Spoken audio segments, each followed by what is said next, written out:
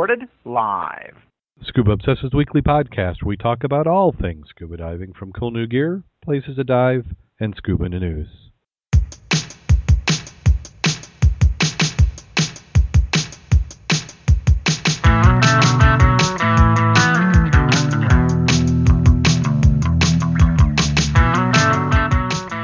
Scuba Obsessed episode 152 is recorded live March 7th, 2013.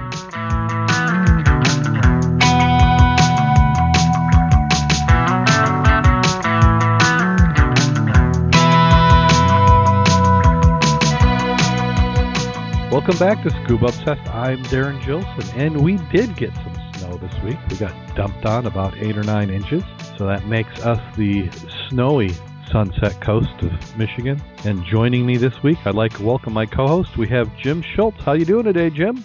I'm doing great this evening. The afternoon was the pits, but once I get out of work, the day got better. It's amazing how that happens. You know it. Yeah, things are much better. What's the saying that we always like to say, that a bad day diving is much better than a great day at work? Any day diving is better than a great day at work.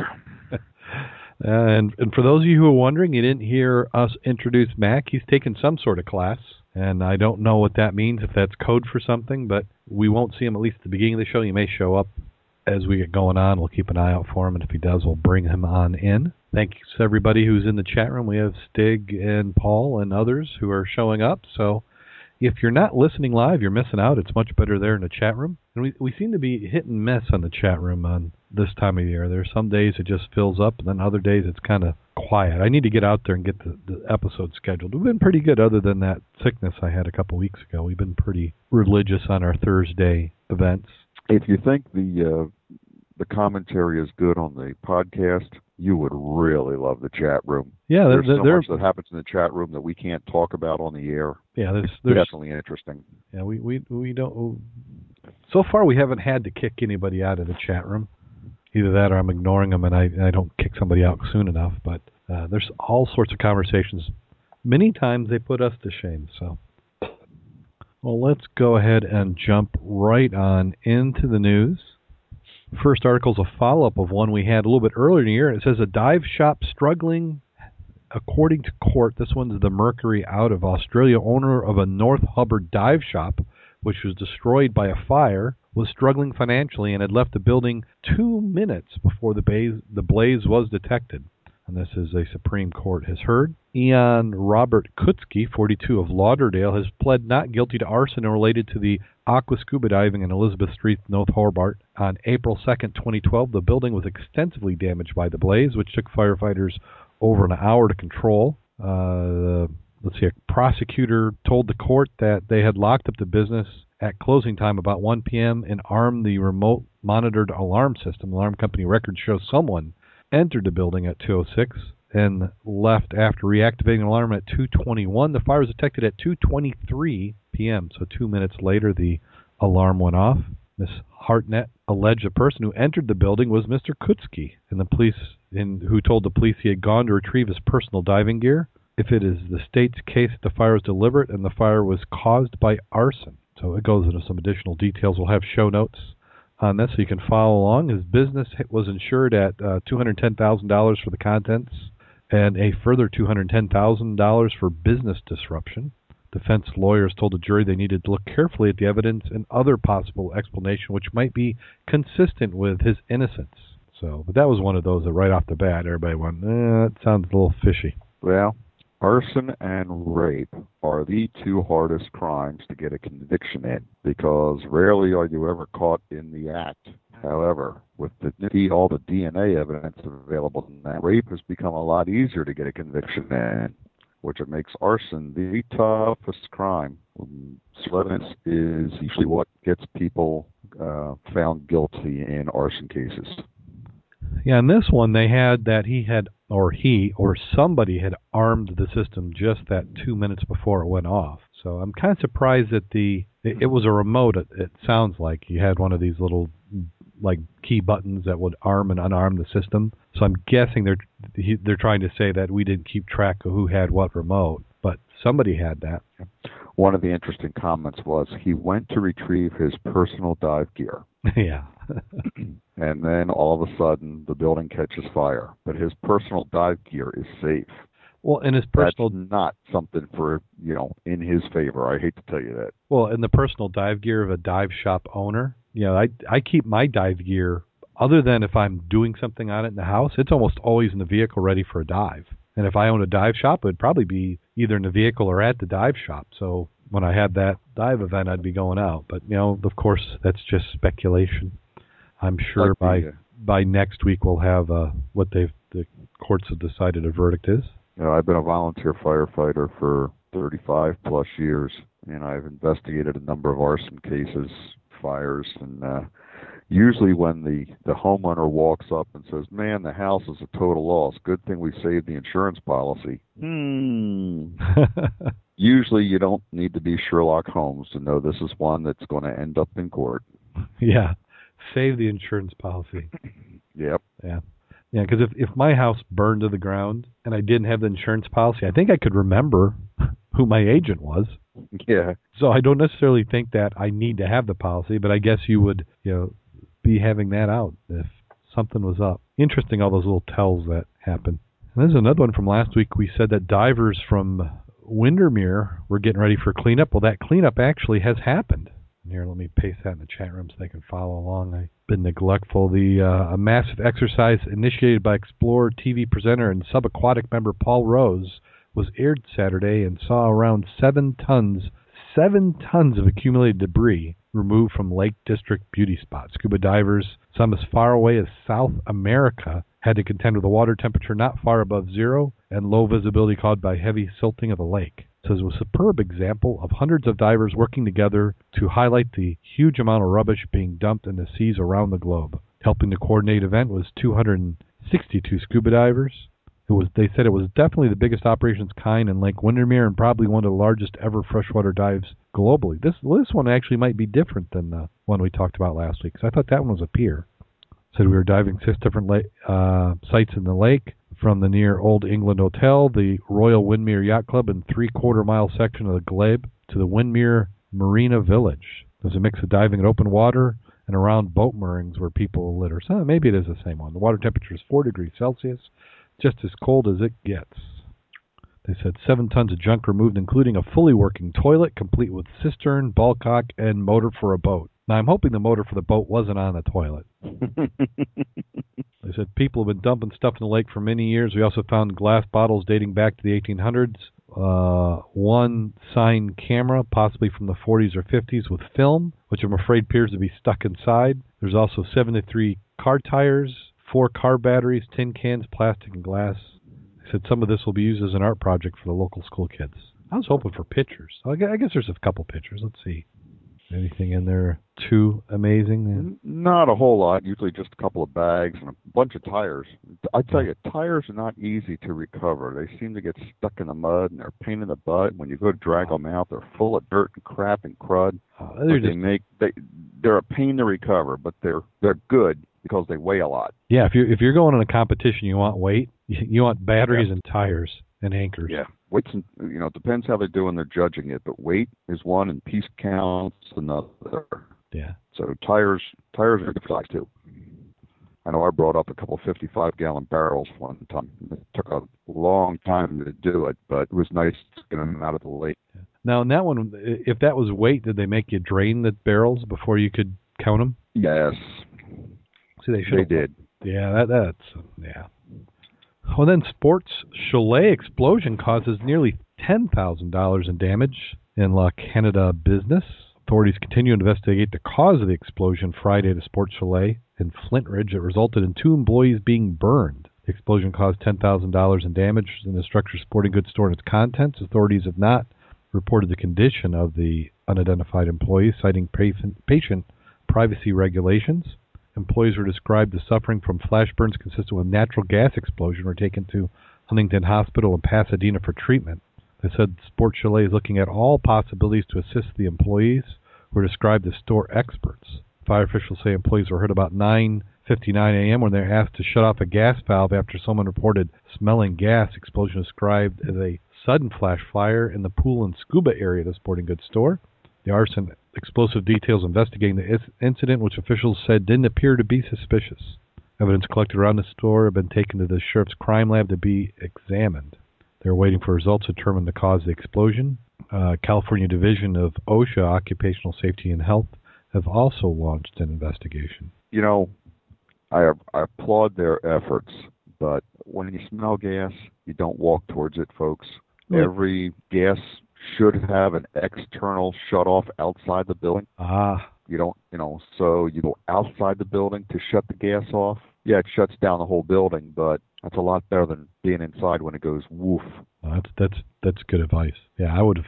Because if I had called and they said, well, go shut off the gas, I'd have probably done the same thing. Yeah. Now let's walk downstairs and turn the switch on to turn the lights on so we can see what we're doing. Well, because how many times do you think it's not true? And now we have an article that I didn't actually put in the show notes, but there was over 100 calls to 911 in California because of the way the breeze was coming in. They had a foul smell coming from the ocean, and it was causing people to call thinking that there was a gas leak.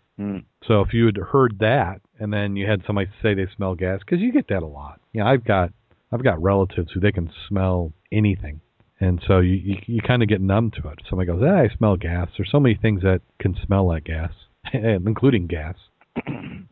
Guilty. Yeah. Aren't we all? Speaking of boom, Japanese team to remove Palo bombs. This one's reported from Australia. A team of munitions disposal experts in Japan is in P-A-L-A-U. Is that Palau? I believe it's Palau. Yeah. To remove unexploded bombs lying dormant since World War II. The team intends to remove hundreds of tons of depth charges underwater in a shipwreck for 7 decades.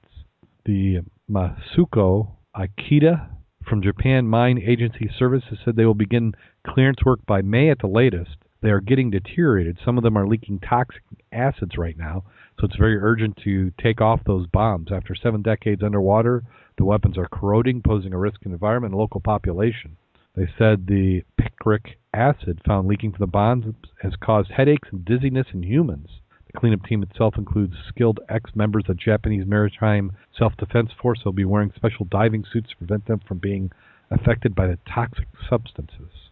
Said the site operation is expected to take 1.5 years.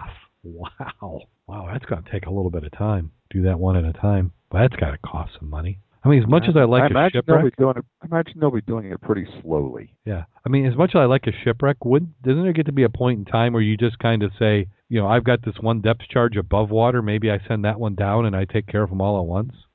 I mean, I know not at some point, yeah, but yeah. When is it historically significant and when is it a diving danger? Yeah, well, I'm sure they're talking about the chemicals, which is probably what got that. But I'm just thinking just the cost, 1.5 years it's going to take. And let's say you've got the minimum dive crew, which is probably commercial. What would that be? 3 or 4 people in a chamber for 1.5 years on site? Gosh, I mean that's multiple millions of dollars to say the least. Yeah. Great white sharks in California getting a little bit of extra protection. A new law has gone into effect out there. Yeah, when you get done reading that story, scroll on down and look at the pictures on it. Okay, so I'm looking. It says great white. They get extra protection. They said 3 environmental groups petitioned the California Department of Fish and Wildlife. The group said there were only about 340 great whites in the northwestern Pacific region, making them in danger of extinction. So starting now, the great white sharks may not be hunted, pursued, or killed under CESA. Anyone caught harming or killing the shark could face criminal prosecution. Commercial fishing for great whites has been banned in California for nearly 20 years, but some experts previously exemptions existed for research purposes. Okay, I'm going to go down to the bottom if I can. Okay, you can insert some Jaws theme music when you do the edit here.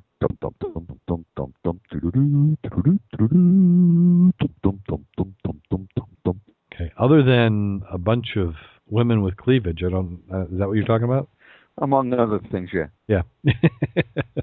So, yeah, that's one of their. You can tell which sites make the most money on display ads. Anything to keep you going. Okay. Moving right along. And we go from beautiful women to old trees.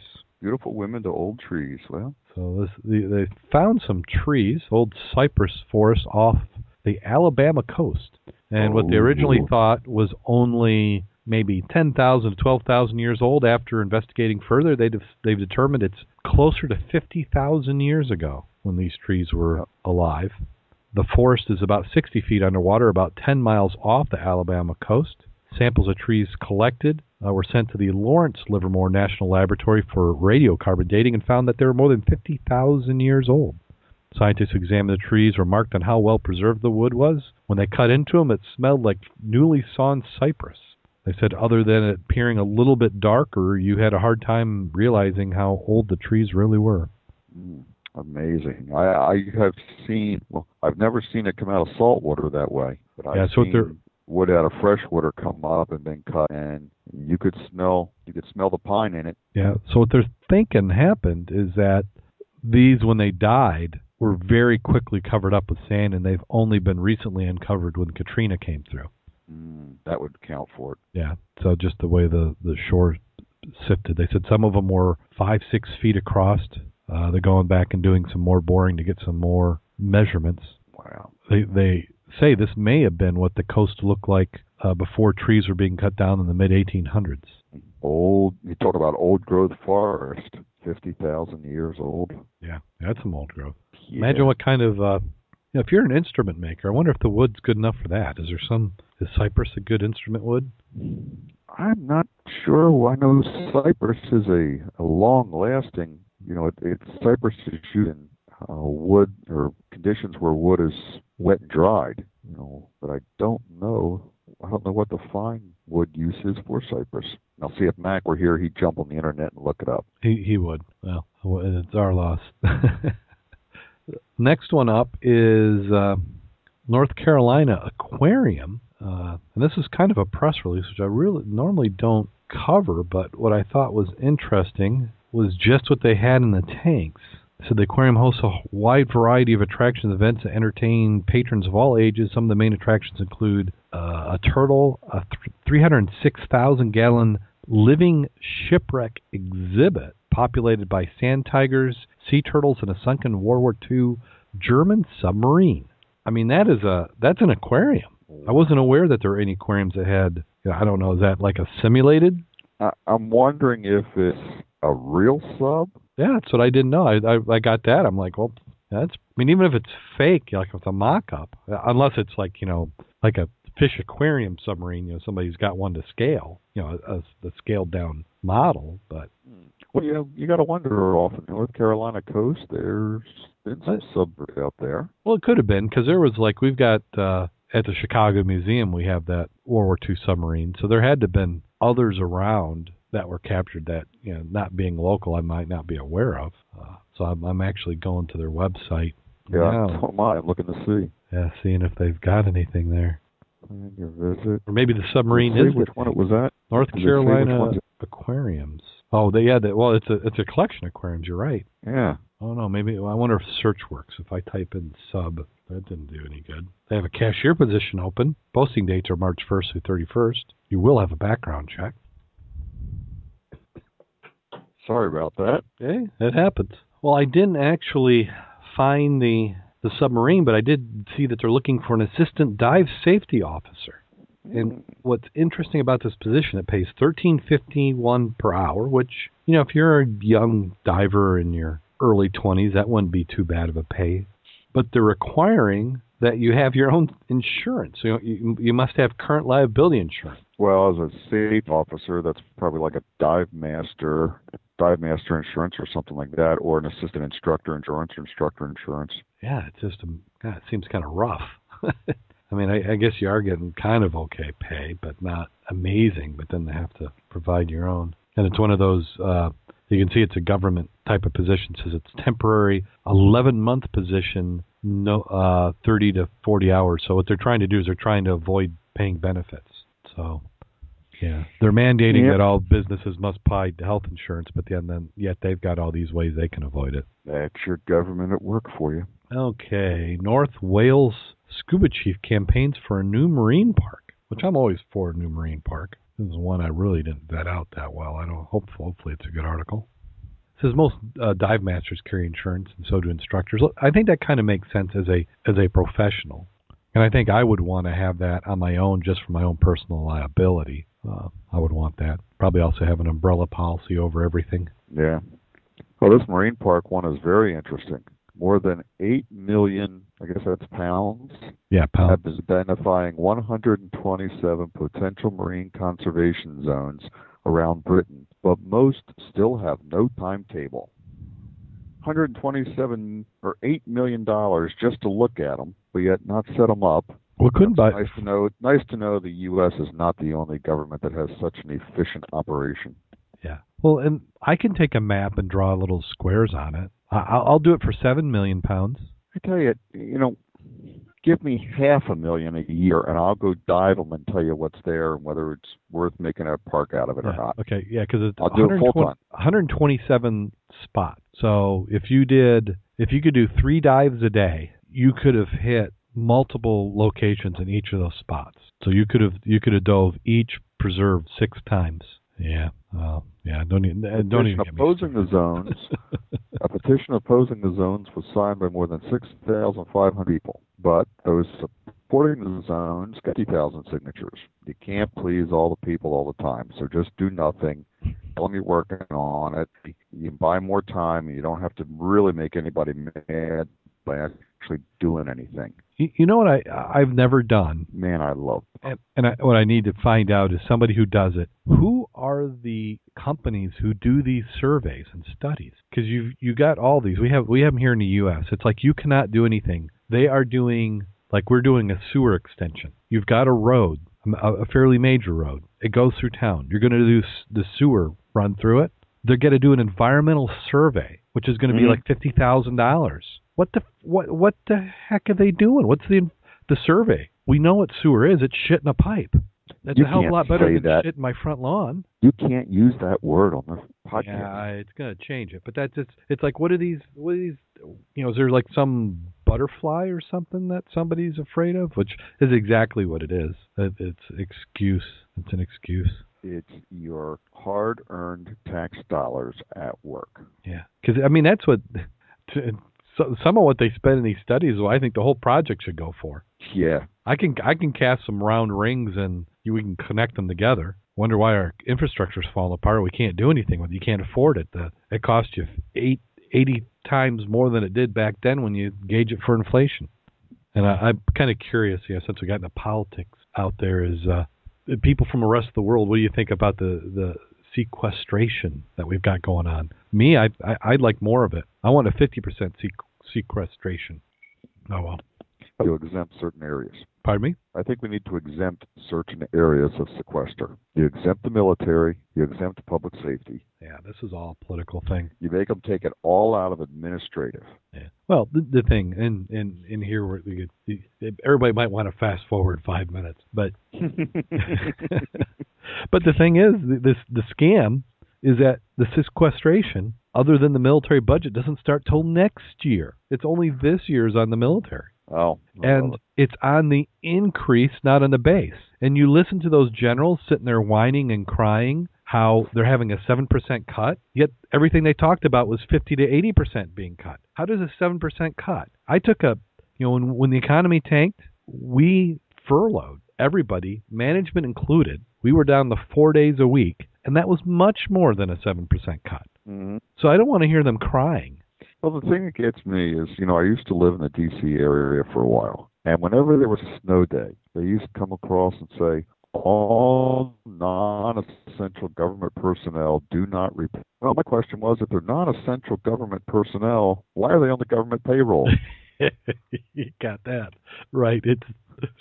You're not that important. Either you're essential or we don't need you. If we don't need you, real job. Yeah. Oh, well, we're not going to solve that here. But on our other podcast, we'll solve that and everything else. Now, yeah. if they're spending ridiculous amounts of money, but it's going to be a free for me to dive scuba park, I'm all for it. So maybe that's what this next one is about. Well, it might be dive, but you can't do anything. Yeah. County explores the coning land for multi-use parks. More than half of the 1,200-acre gravel mining property in Oxford Township could potential new life to somebody as a public recreational area that will allow users to drive off-road vehicles, engage in water sports, and enjoy other activities include mountain biking, zip lining, horseback riding. Also, I believe one of the things they're looking at is scuba diving. I'm sorry. All those activities you commented on are too dangerous. Zip lining, off-road riding, horseback riding, scuba diving? No. Well, you know what? I take that back. What we'll have to do is do an environmental study first to see how these things will impact the gravel hole that we were left from when somebody dug out all the gravel pit. So we'll do an environmental study, and then we'll have to go in and make it, OSHA safe for anyone who comes in there. So, you've seen, I'm sure, the sign of the picture of a cowboy after OSHA's got done with him. No, oh yeah, around the horse. I think I'm probably protect him from sun. Yeah, padded spurs. Oh, that was before PETA got involved. Yeah, PETA said you had to have extra padded spurs. Yeah, I just looked at where this they're talking about doing this preserve, and it's over in Rich's neck of the woods, over there in the southeast side of the state. Oh yeah, yeah. Maybe White Star too could be happening. And this next article wasn't one I was originally actually even going to read, but I wanted to make sure it got in the show notes so I can remember it later. But it had a nice listing of some shipwrecks in Lake Michigan. Really? Yeah. Now, have you? Let's see if we've dove any. So they talk about the different shipwrecks. One's called the 12th Street Beach Wreck. The year is unknown. It's just south of the Adler Planetarium in Chicago, which it kind of sits out there in a point. An unidentified shipwreck is embedded in the sand. Underwater Archaeology Society of Chicago President John Bell says it's probably the closest shipwreck to shore in the area. You can actually walk to it. Shoreline erosion caused by construction of planetarium in 1925 exposed the hull of the schooner, estimated 140 feet long. The stern end of the ship has been paved over. But he says in a good day you can still see the ribs. I didn't know about that. So the 12th Street, that must be 12th Street there. If you pull up on Google Earth, you'll be able to see where that is. Then the Lady Elgin. What's that? You think of a lot of shipwrecks when they were derelicts. They weren't shipwrecks; they were just derelicts. They'd pull them up to the beach and backfill against them and just let them go. I mean, think about the two ships that they found at the bottom of the World Trade Center. Oh yeah. That was the waterfront. That was cheap fill. Yeah, it was cheap fill, and you dump on top of it. Yeah, you throw that in and you throw some dirt on top of it, and it kind of holds it together, and you build a high rise on it. And perhaps some preserved corpses. That's a good one. Oh, yeah. Yeah, good. Then they got the Lady Elgin, which sank in 1860. That was a 252-foot passenger steamer that sank. Of the 400 passengers aboard, nearly 300, or more than 300 died. So I think that has to be one of the most deadly shipwrecks we've had. Remains of the ship were discovered in 1989 by shipwreck hunter Harry Zeisch. Oh, gosh, we could go do a whole article just on that one, a whole show.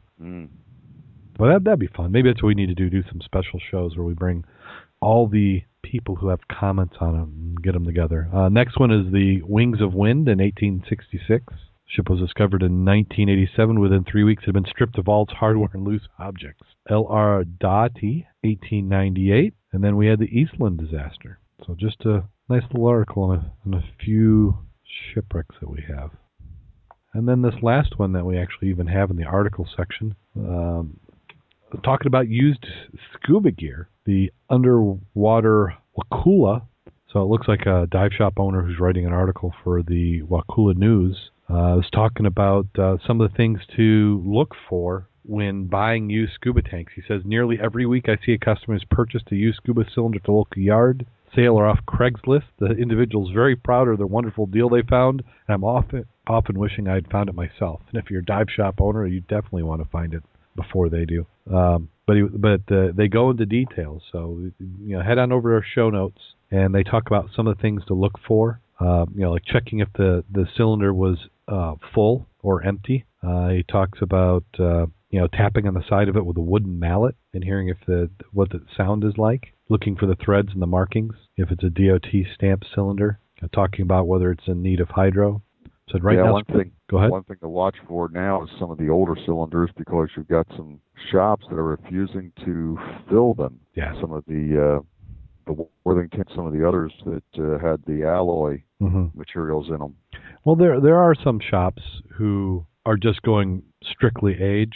You know, they don't care if it's hydro or not. They're not filling them, and it's up to individual shops to have their own policies of whether they want to fill them or not. So if you're traveling in areas of the country where you're not familiar, you want to check that out. Because I haven't had one turned away myself, but I know Mac has, and they were it can be for tanks that are perfectly legal and suitable to fill, but some shops just don't like any tanks over a certain age, and they'll fight with you. If you want to talk to them about it, they'll try and convince you that that's a bad alloy or something, but you know, there are known alloys, and if it's not one of those, then it should be okay. Yeah, Paul in the chat room is saying that there's a lot in Florida won't fill pre-89s aluminums.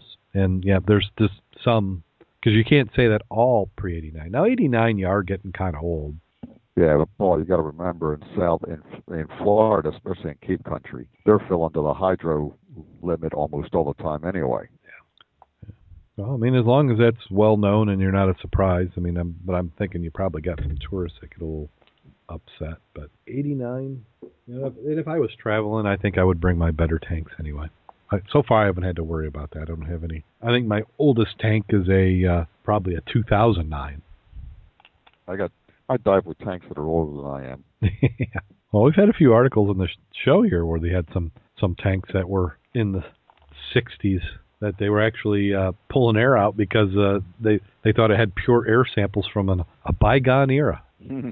Okay, so if you're thinking about getting a used tank, so go and do that. And then also you talk to your local dive shop, preferably before the fact. They may try and talk you out of it, but at least you can get some information from them. Now on to some potential cool scuba gear. And who do you think, we talked about government money, who do you think probably has the best potential cool scuba gear out there? And it would be the Navy.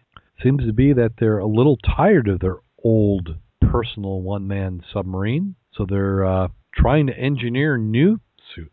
Yeah, when they talk about a one-man submarine, they're talking about Michelin man suits. Yeah, that's exactly what they look like. Yeah, I was thinking, I saw the article about a one-man sub. It's like, okay, thinking it's a two-man sub, but no, I just said a newt suit. Yeah, I think that's what I've heard Matt call it. They said they're soliciting designs for a new generation. They're looking for someone to develop a lightweight atmospheric diving suit, which means that it would stay at 1 atmosphere so you wouldn't have decompression. That is under 400 pounds, can withstand pressures to 1,000 feet below sea level. The weight requirement still sounds pretty heavy considering that the current generation of deep-sea suits can weigh thousands of pounds, which limits what the diver can do. I got some links which will take you to some PDFs. Thousands of pounds. I can certainly see why they call it a one-man submarine. Yeah. Well, and they're hard to work, and I guess you can get quite fatigued moving them. Those joints, because they're usually like an oil-filled joint, still can get quite tough to turn around. So the Navy is doing this to give their divers a boost. They said one model uses a foam coating of teeny tiny microbubbles to keep the limbs buoyant. Oh, I see what they're saying with microbubbles. They're probably trying to make the suit more neutrally buoyant by decreasing the density or coating on it. Yeah, it's a DARPA project. And we got a good collection of photos this week. Quite a few. First one is Tony Wu. If you're into underwater photography, he does some good stuff. Here's what Tony's come up with: a baby baleen whale. That's very interesting. So, excuse me, I said baleen. I said, he calls it the boisterous baby baleen, and the photo is a baby gray whale. Yeah, I guess it's the same thing. He says, swam over the boat. Originally oddly shaped tag of the water piqued up us and demanded our full attention. The tiny tyke couldn't have spent so much time with us as mothers not being extremely patient and cooperative, even coming over a few times to give us a good looking over. Very cool. Next up is we got some sculptures made of trash underwater. And I've actually thought about doing this myself with some of the things that we pull out of the river. I've thought about taking some of the sculptures we see around the river and throw them in. Yeah, you have to come. Everybody who listens to the show has to come diving with us. And when we drive out the channel to Lake Michigan, one of the art organizations has paid for these pieces of, and we're being generous calling them art, along the bluff. Sculpture. Yeah. It's like one of them looks like a giant trash can with trash in it, just that it's much bigger. They got the giant stainless steel phallic symbol, which is about 50 feet tall. So yeah, many of these would look much better underwater than they would on the shore. Mm-hmm. Yeah, many of these seem to have the jellyfish meme to them that he's got in this photo spread. Anyway, I particularly like the pair of shorts being held up with 2 water bottles. Then he has one contraption that kind of looks like a kid's yard sprinkler toy. And then this next one, if you like animals or women, either one, you can take a look at this. This is Dancing with the Manta Rays at Midnight, underwater photo shoot. So they've done some tastefully done photos of mantas, and then the women are in the pictures as well. But that's a unique line of art where you have the models get underwater and they've got the long flowing gowns. And I just noticed there are no bubbles. So how long do they have to hold their breath before the bubbles get out of the frame? And you never see the scuba gear because some of these, they're down there. I mean, they have to be 20, 30 feet down. I think the Big Stig in the chat room has done some photos of that style. Yeah, I think I saw on his website, which was in the show notes from last week. If you didn't listen, we had him on the show. And Anthony, who's I think we should give him a potential congratulations. It will be congratulations this weekend. Anthony Tweeton, who does our show notes for us, is getting married in the UK. So if you don't see the show notes this weekend like normal, it's because he had family coming into town and was getting hitched and didn't have time to do them. So I told him that gave him a good excuse. But so you click on last week's show notes for 151, and it'll take you over to Big Stig's site, and you can take a look at some of his underwater photos. But you have to tell me the secrets. The pools I can that one makes sense. Or I've seen some of them where they've done them and it's in 12 feet of water. But these look to be deep. Yeah, and the lighting in it is fantastic. Yeah. I'd say these are almost as good as some of Steve's photos. Steve is a very good photographer. Yeah. So we need to have somebody do like these, and we use a Max Rec as a backdrop. Get a bunch of models with. Well, we'd have to do it in the summer, late in the summer. Otherwise, they'd be awful chilly. That's for sure. Yeah, well, the problem is that you run into that catch-22. If you do it where it's not too chilly to get models down to the wreck, visibility is probably going to be 6 inches. Yeah. Yeah, once it does that flip. So, or we have to get a model who doesn't know enough to agree to do it, and then has no means to kill us or cut our air off while we're down there when she realizes that we've conned her into going into 50-degree water. Or we end up doing it in front of a blue screen, and then we superimpose the photo onto MaxRec. Yeah, we could do that. That'd be cheating, though. Steve could do that. Yeah. Do some green screen work. So that does it for Photos of the Week. We have a Video of the Week as well, and I have not at all viewed it. So this has to be the most dangerous way to do this, is to have an unvetted, unviewed, but what can possibly go wrong with that? With the Harlem Shake dance underwater? Yeah. They said it's a new meme. Here we go. The Harlem Shake dance. It's being done all over, and even scuba divers have gotten into the swing of things. Oh, and of course, what can go wrong is the 15-second commercial at the beginning, which it then halts because it's buffering. Lost it. Okay, so it's a 43-second video. I don't even see it. They're in Cancun. Let me read. So is that the Harlem Shake? Why am I so underwhelmed? I think somebody should call 911. I think they've got oxygen toxicity. We need to get them to a deco chamber. Huh. Oh, well, I guess we just answered our own questions. What can go wrong? Well, we made it through. Buffering. Yeah. Well, we made it through that. I don't even know if I can read that comment. Yeah, you're missing out if you're not in the chat room. Well, that does it for Scuba in the News and all the other parts of that segment. That leaves us for diving, which we did not get any diving. We got hit by snow, especially this week. We got socked. Now, you went across over to the Sunrise side of Michigan. Yes, I went over to the Shipwreck Show. Ford Seahorses? It's sponsored by the Ford Seahorses, yes. It was a pretty good show. I mean, any dive show is pretty good. I seem to think. Shipwreck Show. The problem I had was I couldn't be in two places at once, and there were a few times there were two sessions going on that I wanted to see on both because, the main session had to do with wreck diving. There was always something going on about shipwrecks. And then there were other sessions about, there was a session on tech diving and, how to go what to tech rec and getting into it. If you listen to Rich's Divers Sync podcast, he had a good discussion about it last week, and I was, I won't say on the podcast, but some of the discussion that he and I had over the time was the subject of his podcast, and it was training versus experience. So I think Rich has a good idea with what he's doing and would suggest it out to other dive shops, and that is somebody says they're coming in with lots of experience, charge them a fee, test them, and if you agree and they've got the documented dive history to prove it, don't make them sit through classes that they obviously already have the skills for. So I was wondering, because I only got to hear the last half of Rich's show, and I haven't gotten back to it. So that's where the conversation came back. Now, was it prompted by a particular class?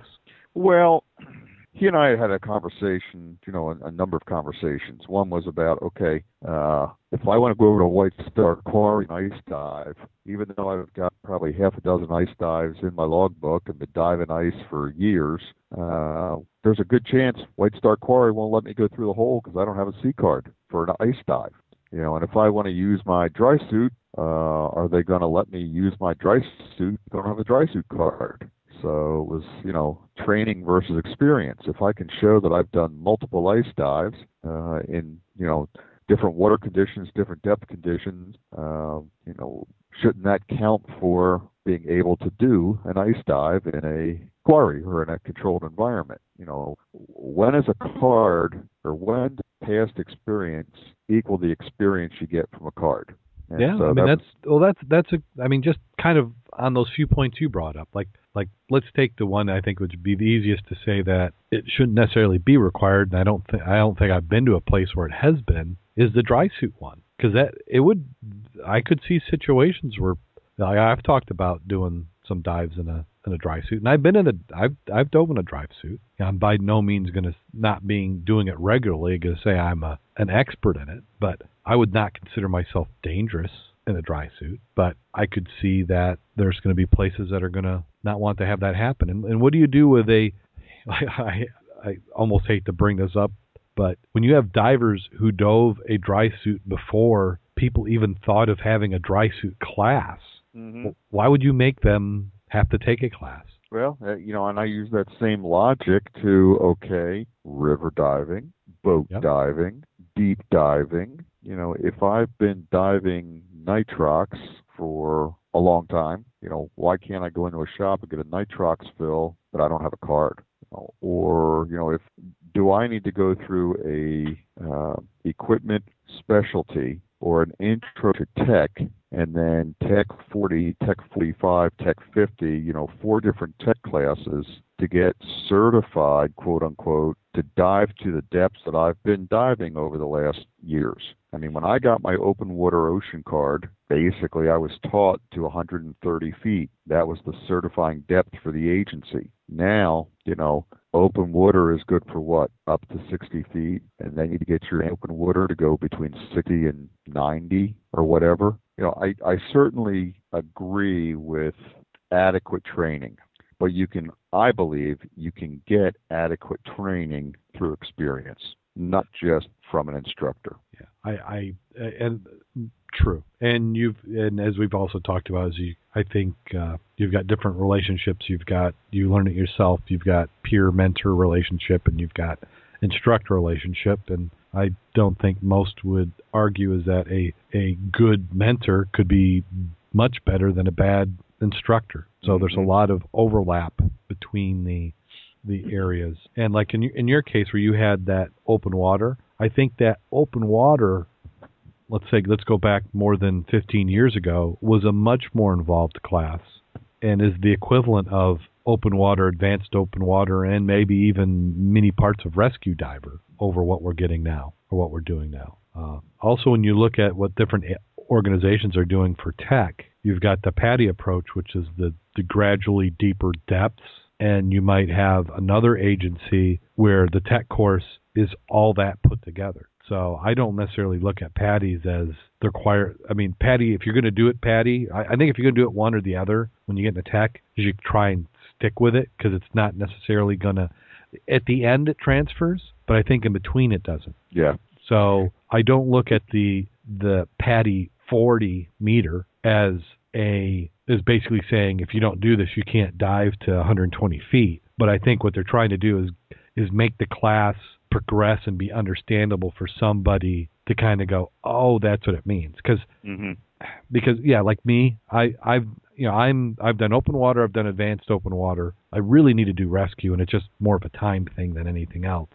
But I dive to 130 feet, so I don't need that Tech 40 to dive to that depth, but I need that Tech 40 to be able to teach me the skills that I need for the next PADI class. So in that case, I'm kind of taking a little bit less literal than what the name of the class is, but I understand what your point is of experience, because I think experience should be weighed.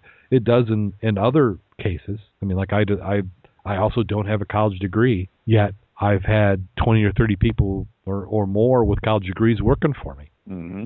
So it's somebody at some point in time says your experience and knowledge, then when you're innovating, what you've innovated counts and is equivalent. I when I write a job description for somebody who's working for me, it says or equivalent experience. So, a degree is a little bit quicker way of getting there in some cases, but it's not a replacement. You're preaching to the choir. Yeah.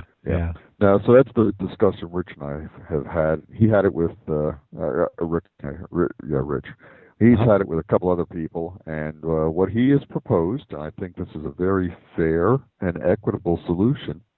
He said, the way he's doing it, come give me $100, and I will take you to the pool, and I will give you a skills test out, and we'll test you to whatever level you're comfortable at, and that may mean having to do double tank air drills and floating a sausage from depth and maintaining your depth, buoyancy, trim, Don and Doff set of doubles so you can untangle yourself, and all the skills that you might have to do in a bad situation, but we'll do it under a controlled environment so we can see how well you do. And then from that, he'll determine, okay, you passed the skills to X level, and looking at your logbook, you're telling me you've done these. You've got a logbook to verify the times, the depths, the experience, the conditions.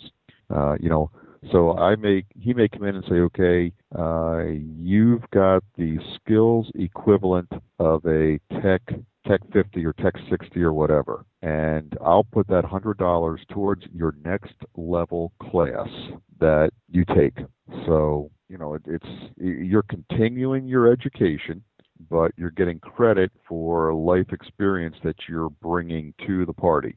What I like about that approach is the situations where maybe we're not as diligent as we should be on logging dives, because that's where I would run into is I don't necessarily think that somebody who's logged dives, because anybody can sit there and pencil whip a logbook. Right. You can get their 5 dive buddies they've dove with at least once to sign off on it so they can go, hey, look at this, I've got my dives. But I've also seen people who have probably 10 times the number of dives that I've got that I'm afraid to dive with. You get in the water and you're like, oh my gosh, and maybe it's because they're not keeping up on their skills regularly, or certain people just never develop that muscle memory and they don't need to be going deeper than 50 feet. Okay, so now I understand why you always want to go in by yourself and have me stay on the boat and, dive with somebody else or dive afterward. Now I understand. What, me? No, you're, I have to say, but we both have seen divers that it's like, okay. Well, and I've even seen we've got some divers in the club, and I'm not going to mention names, and I'll deny it, but there are some where they do because you can look at a diver and you are they fanning their hands? Which there are times I'll do that. If your weight's a little bit off or you're a little uncoordinated, to kind of adjust yourself, you fan your hands. But if they're doing that all the time and like bicycling and stuff, you just look at that and you go, you know what, this guy doesn't have a whole lot of experience. So, that's why I like that approach that he has of the life experience and giving somebody some credit. I do think maybe that there needs to also be a little kind of like a mini quiz. Because what I'm always worried about, like, I did the nitrox class, which I still need to get my card, call my instructor, because I've dove on because how you do the class, you have to do the class, you do all the book work, and then you got to dive on nitrox, which I think is, I think it's silly, honestly, that not that you have to, but that they don't give you the card. Because how can I get an air fill?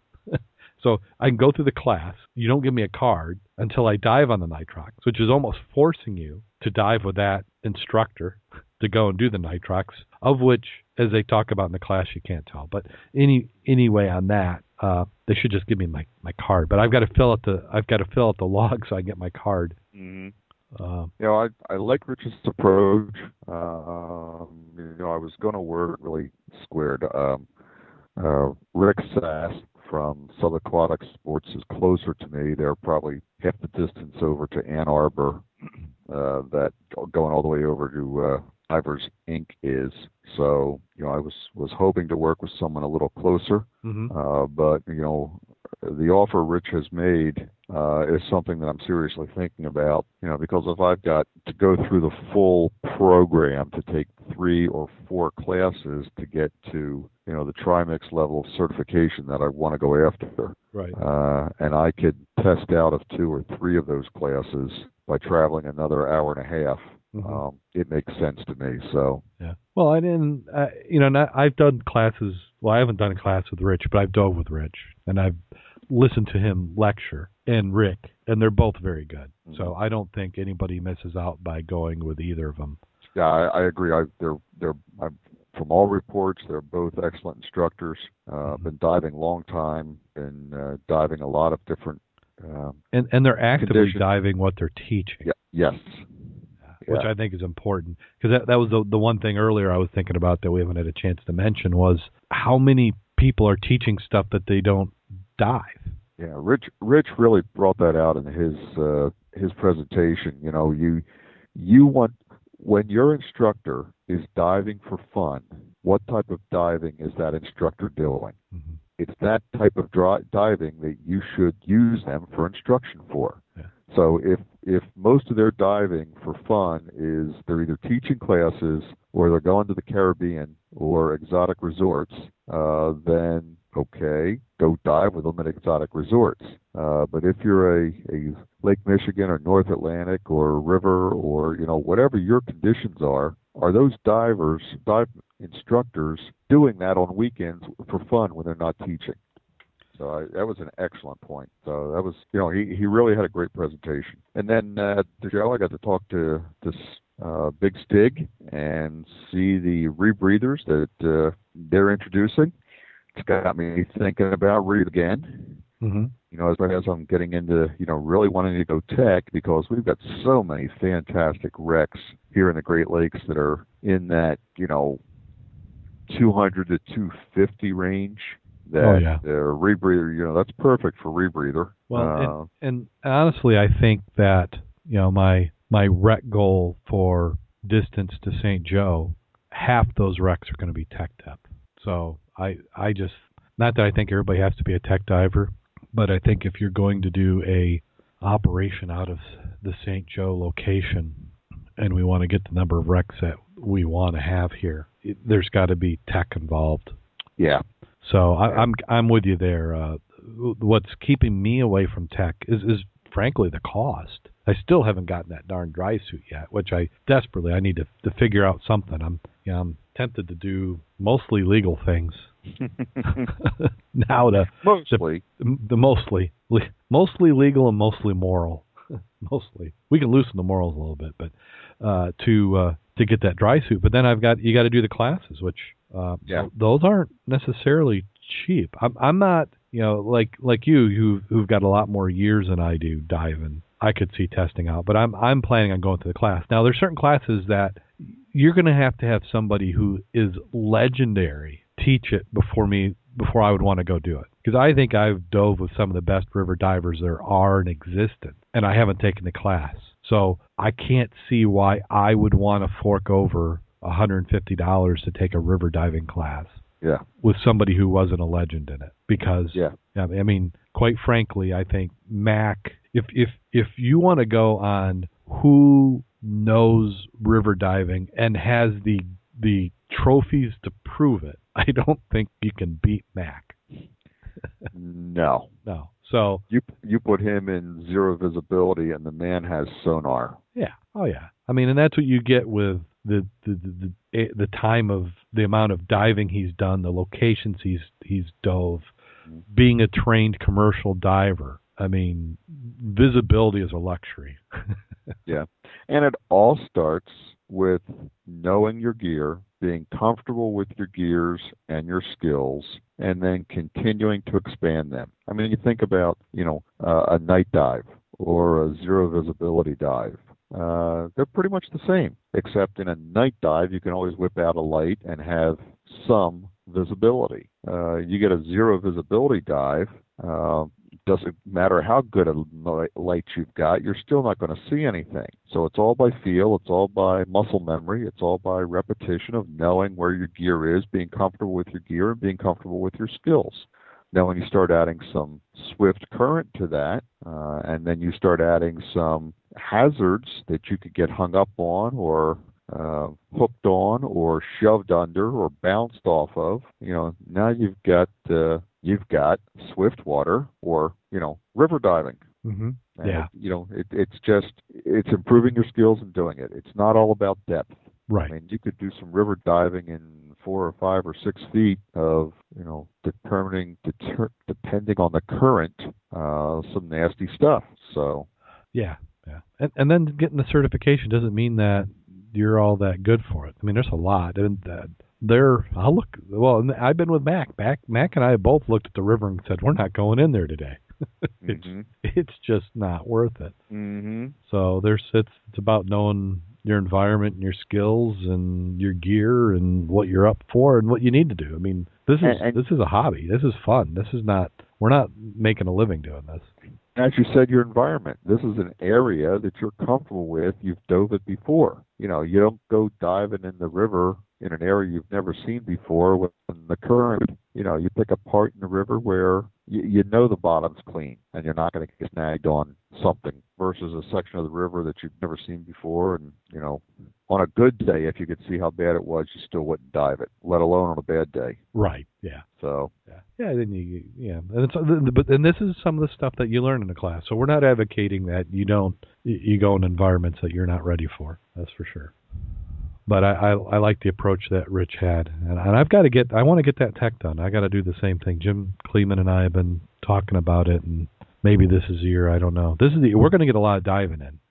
I'm going to start the year's calendar on my first dive of 2013, which still hasn't happened yet. That's driving me nuts. This is the longest I've been probably in 5 years without a dive. It's just between crappy weather and crappy schedules, it has not been working out.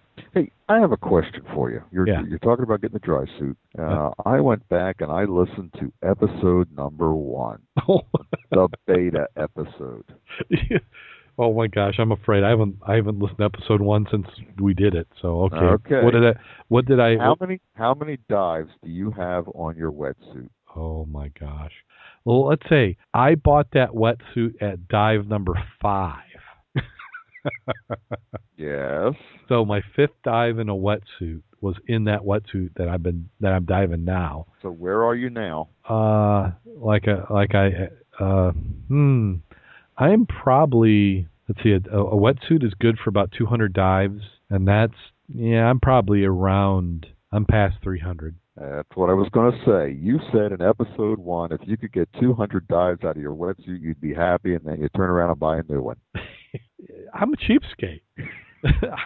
I'll admit that. No. Well, it's not that you're a cheapskate. You've had to put tires on the car, a roof on the house. Oh yeah. Food in the mouth of your wife and kids. No, yeah. Those things get in the way of diving. Yeah. Here's the form my daughter brought home from school last week. Oh, guess what? The band is going to be honored by going to play at Disney World next year. Honored by going to play at Disney World. And it's only going to cost me... Yeah. Yeah, so it's over $1,000, of course, for that. It just happens to be almost exactly the price of a dry suit. And then my wife said, "Well, I think I'm going to be a chaperone." So same thing. So there's two. Okay, break out the glue and start rubber cement and start aqua sealing that dry suit, the wetsuit again. So yeah, then we've had braces and it's just endless. So yeah, hey, before you buy, let me know before you get ready to do that. I want to buy some stock on AquaSeal. Yeah, I don't think there's enough AquaSeal out there. I might make my own. I think I'm thinking that like kerosene, nitroglycerin, some other ingredients. I think I can make a really good bonding agent. Well, we probably could take some old dry suit, wetsuits, and cut them up and glue patches on top of your suit, and it may not look the best, but it might keep you a little warmer. If you listen to the show and you have a donor wetsuit that you'd like to send me, I'll sew the leg on mine. You just go with a double layer. Oh man, yeah. All right. Yeah, I know. I do think because I have to have a wetsuit anyway. The reason I was holding off on a wetsuit is I knew that once I went and bought another wetsuit, then my wife was going to be going, "But you just got that wetsuit. Yeah, what do you need a dry suit for?" So yeah, I've got to, because like I'm through how many pair of gloves and how many pair of boots, and hoods I don't wear out though. There's something about a hood. I guess if you wear out a hood, then you're probably wearing it other places than in the water. Okay. Yeah, but the everything else is so it's due. So I got to do that. Yeah, I can't believe I said I'd be happy paying after 200. Oh, you said, hey, 200 dives, you retire the wetsuit and get another one. Oh goodness. I think my wetsuit is one of those. They should have like a Hard Rock Cafe of scuba diving. my wetsuit should be there hanging on the wall. I was going to say, just take it out, hang it on the wall at Wolf's. Yeah, it's going to be what Latoya Jackson wears when she's doing one of her risque shows. Yeah. All right. Yeah, so I'm going to have to. Yeah, but there's so much stuff I want to buy. I mean, I still got like you start talking tech. So there's a whole list of items you need. I mean, not only do you need redundancy in the air, the redundancy in the valves, regulators, cave line. 4 of everything. Lights. Well, you need redundant everything. Plus, you need another class or level of it. I mean, you just don't have a little finger spool. You got a 100-meter spool you're going to have there at least. And yeah. Well, when you're thinking tanks and regulators, 4 of everything. Yeah. A set of doubles. There's 2 tanks, 2 regulators. Plus a subscription to the chiropractor. You got to have a bailout for bottom gas and a bailout for travel gas. Yeah. Oh yeah, the bailout. I mean, that's one of the things because I've been I'm the great friend borrowing everybody else's, and because I was looking at that when we were listening to Rich's show, and he said what the qualifications were to even get in the tech course, and I've done a lot of deep dives and they're logged, but I don't think I have as many as they wanted for the prerequisite. So we're this summer we're going to have to hit some of those deep dives. Ann Arbor 5, barge and crane, Ironsides, here we come. I don't know why I keep dropping my Wi-Fi connection. My wife and I lose it at the same time. I think my router might be, overheating and just giving up the ghost. Yeah, I've got one of those, $30 routers that you pick up from the chain retail store, and that's what I use. And they work good for about 6 months, and they start getting flaky. Yeah. And that's why for the podcast I do both wired and wireless. So when one or the other dies. Now on the wired side, I've probably got I've got commercial gear. So you could run a small corporation off the stuff I've got for that. Well, I may have to do something else, but yeah. All right. Well, I think we've gone and we've talked this subject to death, but I think it's one to revisit. We need to get some others on the show and let them go. But make sure you listen to Rich's show. He did quite an extensive section on it, and I'm not done. I think there's more to discuss. Because what if you're a dive shop owner or any business owner for that matter, what you have to do is look at it from your customer's perspective. What does it appear like? Because even though you may have the best intentions and the best justification in the world, there are many times it sounds like somebody just trying to squeeze another dollar out. And if I don't see value in it, I'm not paying for it. So, and we're at an impasse, and I don't necessarily need to dive at your hole or on your boat or at your resort if I don't want to. So, and then you can say, well, my insurance is too much at risk and I don't want you diving, and then that's fine. I might complain, I got a big microphone, but that's how it goes. So, it's one thing to consider. I think there's a lot of improvements to be made. This sport can be done safe, and it can be effective, and everybody can make money and have a good time. Maybe not make money. I don't know if there's any money in it anymore. That's why I was getting my inner moonshine on. I kind of teased that a few times. This last weekend, I was actually working at a local distillery packaging. Let's see what we were doing. We were doing it wasn't rye whiskey. It was gin. We were doing gin. We packaged up some gin. Really? I saw the photo. I was wondering what was going on there. Yeah. I went to this local distillery, and I'll be talking about it. I'm working on some deals with them. I got some pitches with that distiller. They're a small distiller. They started about 2 years ago. One of those people trying to get out of the corporate world, like I hope to someday not be in the large enterprise space. And heck, if I can, here's I think my next criteria for my next job, not that I'm a lush or that I drink a lot, but I want to be able to drink at work. If I have a beer, I don't want that to necessarily be the kiss of death. Rednecks. I envious of them though if you're at a job where you can have it. Now, I also don't want to work at a place where everybody's sloshed. But once again, so what I did is I helped them out at the distillery. What I did there and what was in the photos. So if you're one of my Facebook friends, you saw the photos. Is we did the bottling line. So we had these. It's a still, and the still they have two stills. They have a gin still, which what the gin still is there's so many organic. And they're all organic. And when I say organic, I just don't mean organic in the classic sense. I mean organic isn't how they're grown. They're not using pesticides in the raw materials that they're getting. So all their raw ingredients are grown organically. But in the gin still, the ingredients are very floral and they hang around. So they've got a still just for gin. That's one that they bought used. But their primary still, their main still, they had custom made. And that thing is amazing. And these are batches. These aren't continuous stills. So when you buy your Bacardi rum or Captain Morgan's or that stuff, those are big commercial operations, and they've got big hoppers of mash coming in, and that stuff is 24 hours a day, 7 days a week, 365 days a year. Those are making liquor, and it's just constantly coming in and one out the other, and it's a formula. And not saying it's not a good quality product, but that's big batch stuff. And what this place does is it's a small batch, and they make it, and it takes, depending on what they're doing, it can be 16 to several days, and they've got aging. So if you see the photos, you can see it. But what we were doing is it was already had been run through the stills, been distilled, and they were in what was essentially giant milk containers. That a dairy might use. I don't know how many gallons it was, 120 gallons, and liters, what's that, 300, 400 liters. And we had this as a vacuum system, and you would put bottles in this filler, and it would fill them up, and then we would tape the seal between, you put a cork in it, and you tape the seal between the cork and the bottle. We dipped it in wax. We let the wax dry. You then applied the label, and then we hand numbered what the batch was and boxed them. So that's what we did for about 4 hours. And the cool thing was they fed us and gave us drinks. So you know what, I'll do that just about any day. Well, let me know next time they're running. I'll come over and help you. Yeah.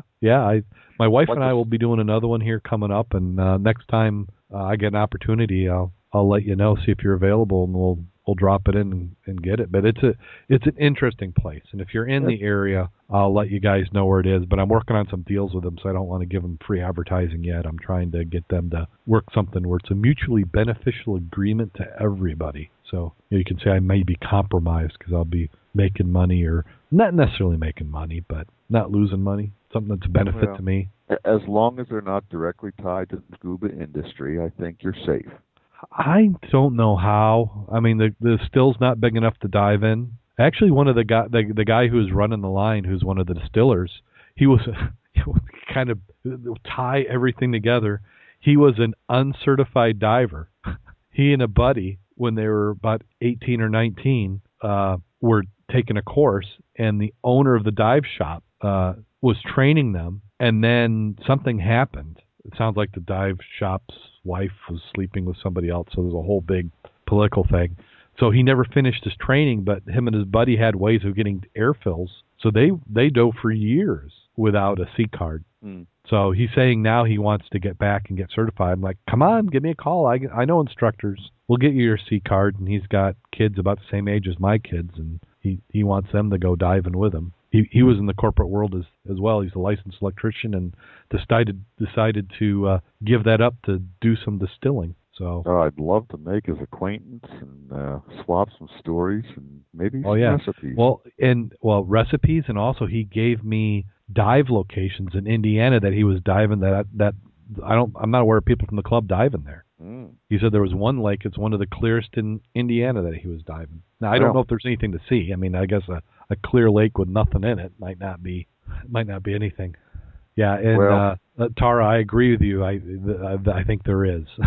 She's saying I think there's money in it. And I said I think there is, and I'm working some stuff where I don't know if it's a dream or a curse, but it seems like everything that I've done in life, that there's going to be a moment where every single one of those is going to intersect. It's either going to be really great or it's going to be an atomic bomb and it blows up and there's shrapnel everywhere. But that's kind of the story of my life. So it's been fun. It was fun last week when did it, and the product that this distillery is making is top notch. It was really good because it's got a personality. It's like fresh vegetables or corn. I mean, you can go into your big box retailer and go and buy corn there, and that's grown in somebody's farm, and it's good stuff. But the time that it got picked and it went in a truck and it went to a warehouse and it came in and it got to the store, that's never as good as when you drive out to the farmer and he's got the stand in the front yard and you go and you buy it. And that's kind of the same thing with this distillery. That's a small batch. That's an ingredient. Batch 1 might not taste like batch 2, but maybe there's something unique about batch 1. And the cool thing is that this distillery is that they number their batches. So if you like say you buy batch 4 and you buy batch 9, and then you go, well, batch 9 was good, but I liked batch 4. If they've got it, you can buy it. You can look on the bottle. It will tell you what batch it is. They'll dig through the warehouse, find you some if they've got any. That's just some of the stuff. I think that the future of, and it's an experience. I mean, you go in the place, you talk to them, you can see it being made. Because we've got wineries in the area, and it's been doing that, and I love wine as well. Gosh, I do have a problem. But love wine, love the hard stuff as well. And there's just a personality to it, so... Okay, well, I think we're another week where we're going long. Yeah. So between Rich's show and my show, people might need to extend their commutes to be able to fit all these in. Well, I don't know about that. We may just have to, instead of giving you a show, you're getting 3 for the price of 2. How's that? Yeah. We'll each do a show and a half. Oh goodness. Actually, I'm looking at the bad scuba joke. I've done that one. We need people to send in more bad scuba jokes. Yeah, we're going to need to. I haven't given you any for a while. I'll have to do a little digging. Yeah, let me see. Maybe I've these ones that I had in my list, I just eliminated them. Oh my gosh, we can't go this long and then leave everybody hanging. Let me see if I've got one here. Goodness, maybe we need somebody to do some dancing, even though you can't see it. I thought I had one. I'm usually I'll ad lib. You can always cut it out. Okay. Here we go. There was an old couple who were both old scuba divers, but they were getting a little forgetful, should we say. So the wife says to the husband, "What do you want for supper tonight?"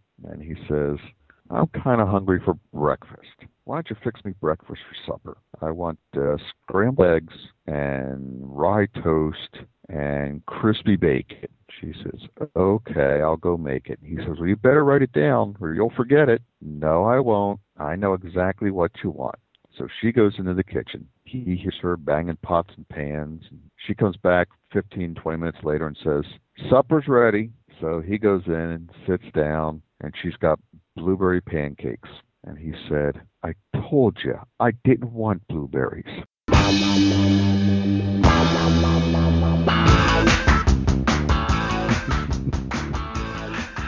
I think that one passes. Very good. Very well. I guess I should have said, I told you. You should have written it down. I didn't want blueberries in my pancakes. It works either way. Remembering it just doesn't work, So edit that out so it sounds better, will you? Yeah.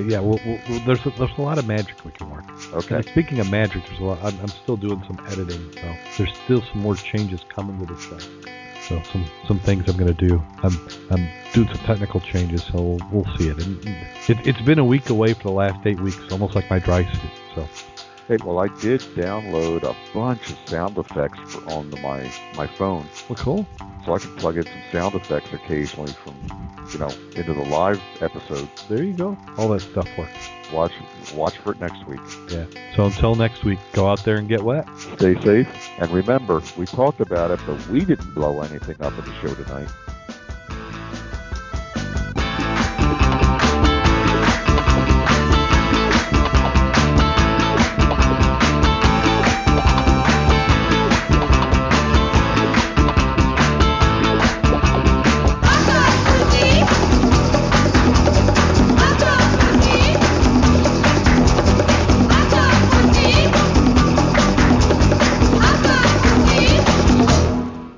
Recording has been completed. Tara deserves. Yes. Tara deserves a free goodies. Yeah. She stuck with us all the way through. I don't know if there's anything I can ship down there to New Zealand that wouldn't be confiscated. Is there anything in the treasure chest that we can send Tara? I'll have to look. I bet I can come up with something. One of my presents. Yeah, we'll come up with something. What's funny is I'm doing one of my customers. We're doing international fulfillment and shipping. So I've been looking at international tariff laws. Oh gosh. Well, let's see. Why don't we send her some fresh vegetables or baked goods? Yeah. I know. Meat. All these things that will set off all the alarms as it comes into the country. You'll get both of us banned.